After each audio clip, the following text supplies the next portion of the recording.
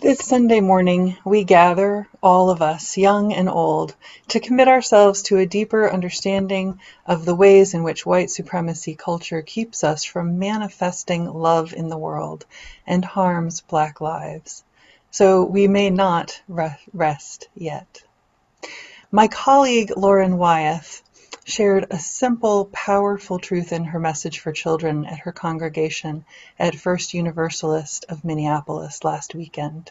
She began her message with these words: "As Unitarian Universalists, we promise to speak the truth in love.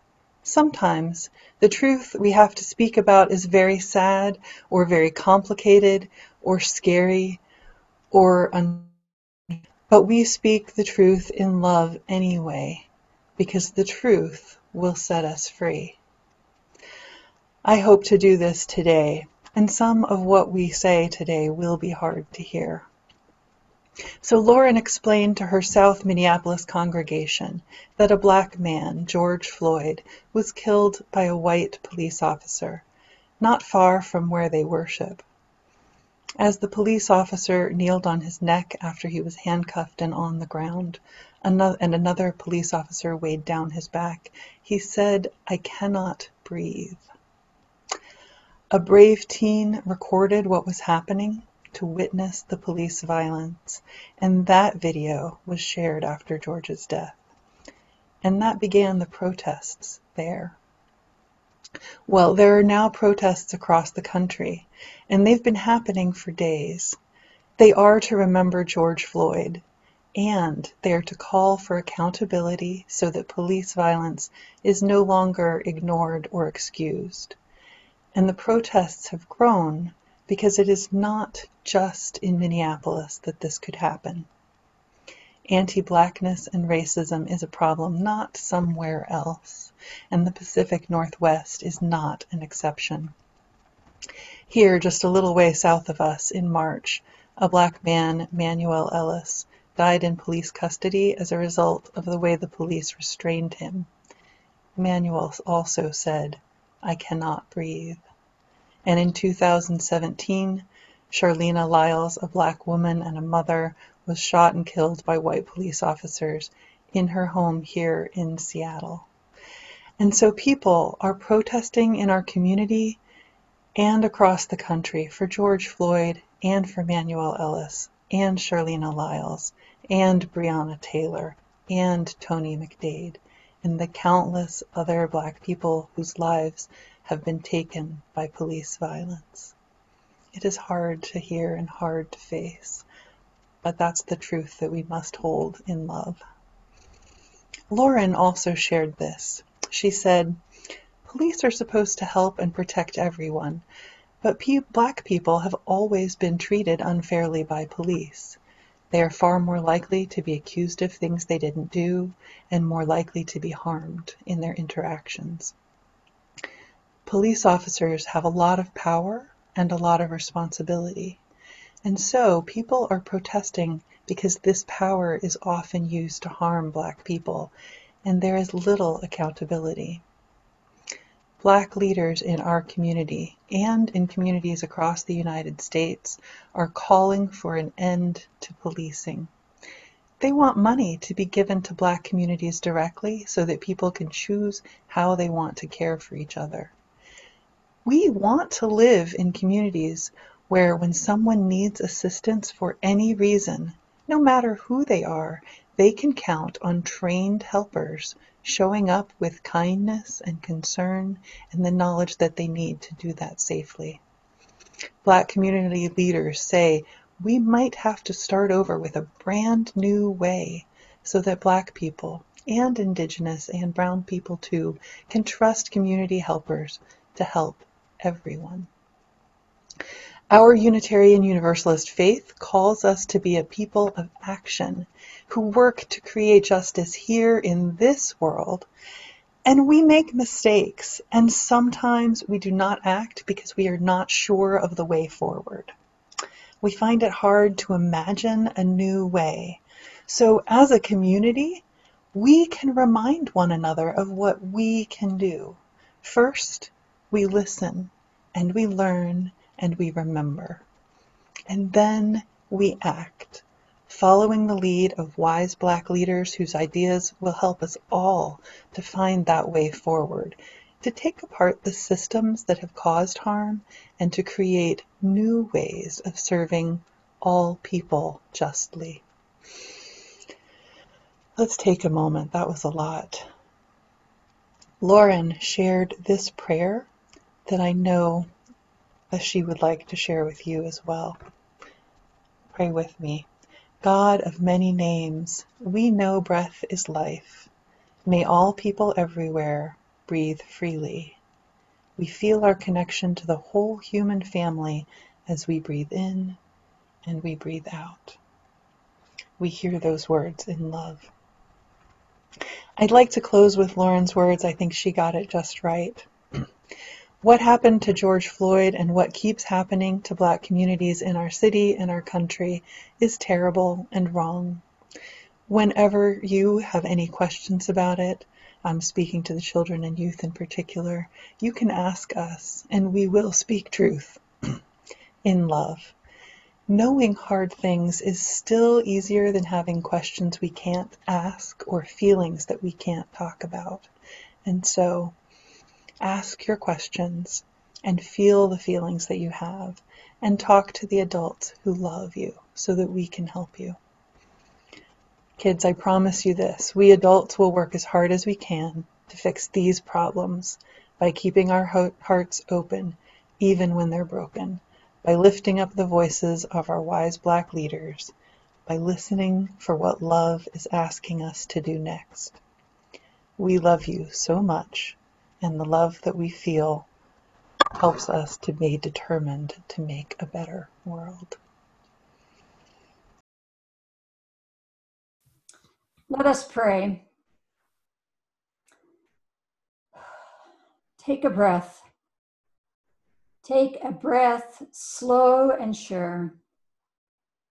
Sure that the molecules of oxygen that your body needs to survive will make their way to the crevices of your lungs, into the blood streaming through your veins, giving you life with every breath. Breathe. Breath. The freedom and dignity of life due to every one of us. Breath. The gasp at the atrocity of harm. Breath.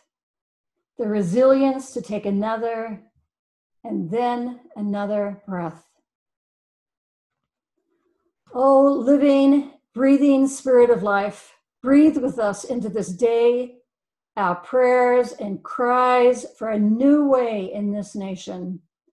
Breathe with us these seemingly feeble prayers for the end of all that destroys Black life.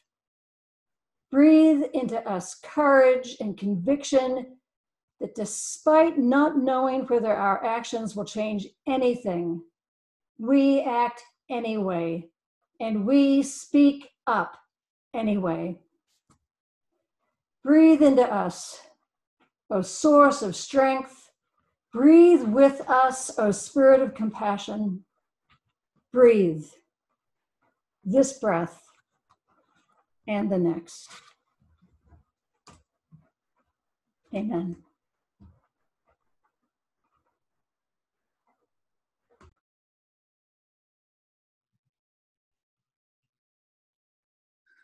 Love is Calling by Jess Reynolds. Love is calling for liberation. See, love is hoarse from calling, her voice raw from the decades she has spent chanting at protests and speaking from pulpits and singing the songs of freedom.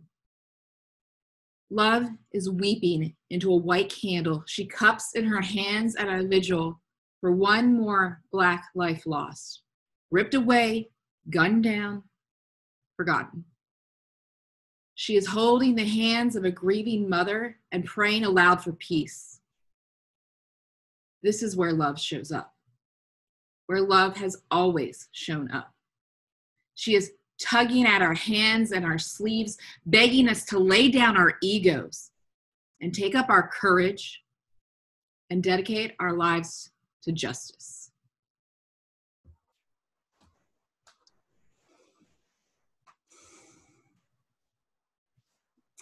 And I must say tonight that a riot is the language of the unheard.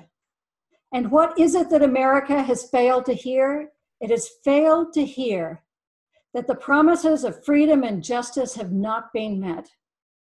And it has failed to hear that large segments of white society are more concerned about tranquility and status quo than about justice and humanity.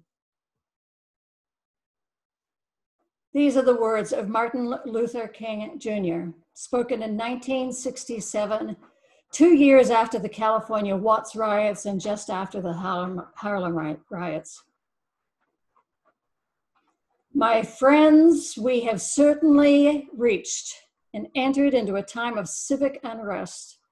And as people of faith, we must attend to what is happening, and we must commit ourselves to hearing.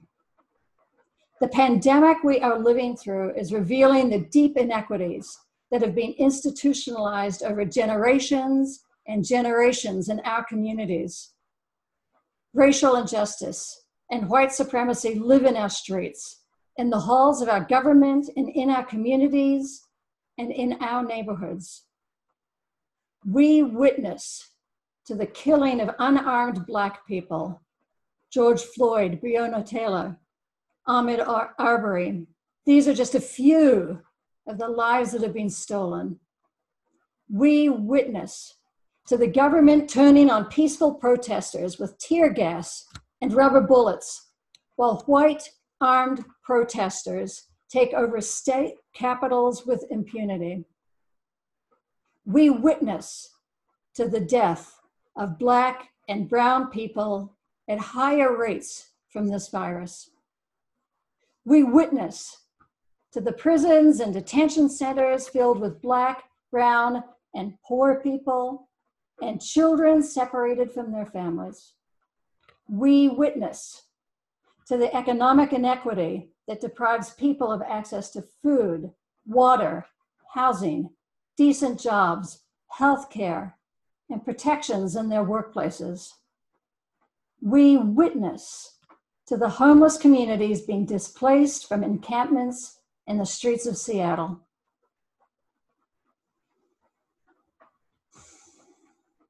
So many people dying, so many people going hungry, so many people denied access to healthcare. So many people done with the normal we have been living in for way too long now. A normal built on inequity, on oppression and exploitation, on an economic model that values profit over human life and care for our planet.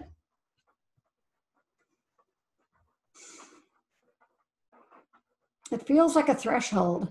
It feels like we have come to this place where we may be able to see more clearly how broken things are, but we can't yet see how they might be. And this is uncomfortable. It's an uncomfortable place to be in, to be with all this pain and injustice and not to be able to see our way forward through this. I hope that this is a tipping point, a moment where we can collectively declare we cannot tolerate this injustice for one more moment, where we struggle together to find a way forward together that is life-giving, equitable, and just.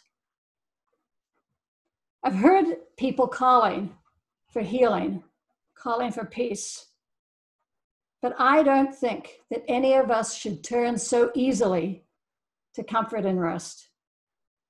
I think we should sit for a while with this unease, with our fear, our grief, our anxiousness, because these are some unsettling messages we must hear and attend to. First, we need to stop asking ourselves why George Floyd was killed. We need to refuse to listen to explanations of why Ahmaud Arbery was shot, because when we wonder what provoked their murder, we open up the possibility that we could ever justify killing people on the streets in our towns and our cities. As if we could ever think that this was justice. It makes us culpable of modern day lynching. Next, we need to realize that our desire for peace, for normality, is part of the problem.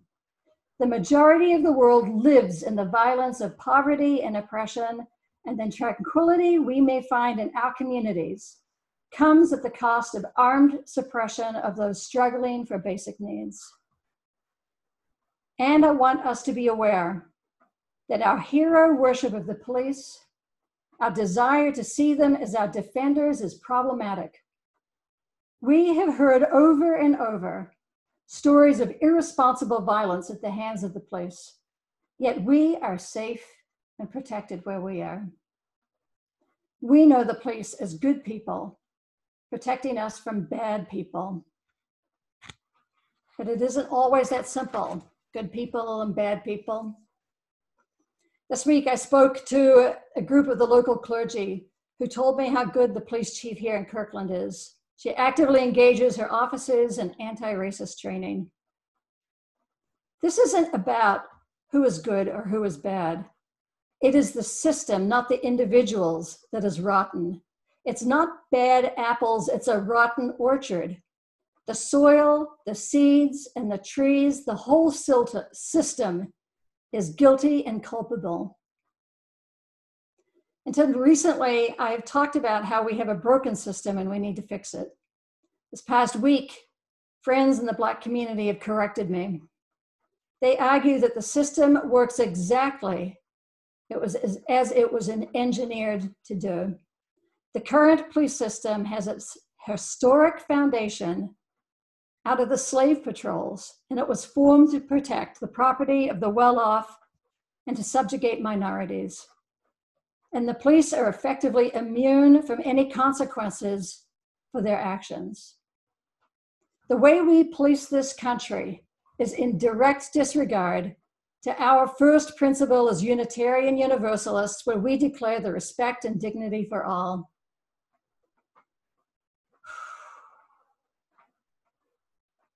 So sit with these provocative ideas for a while before you reject them or before you argue with them. It is our religious obligation to listen. Just listen to the stories being told by Black, brown, and poor people of the world. If there is rioting in the streets, it is because we have not listened, not heard, and not responded. Our theological work is not to call for peace. It is to call for justice. And what does justice making look like in this time of social distancing? When so many of us are exhausted and depleted, just trying to survive right now. When it may not feel safe to take to the streets for ourselves or for our communities. What can we do to speak up about justice? I think we can and we must discover new ways to express both our outrage and our deepest held values, to make our voices heard, led by the people and the communities most impacted by the injustice. Look for organizations that are led by people of color, honoring their experience and leadership. And this is why I urge you again to register for the Poor People's Campaign rally that is happening on June 20th at 3 o'clock in the afternoon, the largest virtual rally in history. And look for actions from Black Lives Unitarian Universalism, otherwise called BLUE. And if you're white and you want to learn what it looks like to be a good ally in times like this, check out SURGE. That's Showing Up for Racial Justice. And they're having an online training this Tuesday evening. Right now, more is crumbling around us than is being created. And maybe that is what we need. We need systems that have perpetuated racism and inequality to crumble. And we will bear witness to that crumbling. And we will help tear down what violates our most deeply held values. we will grieve. We will grieve the unbearable losses that are happening.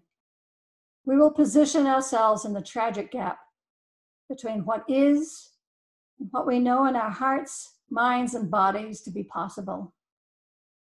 And then let us choose what is just over and over and over again. Let us find a more life-giving way forward together. Amen.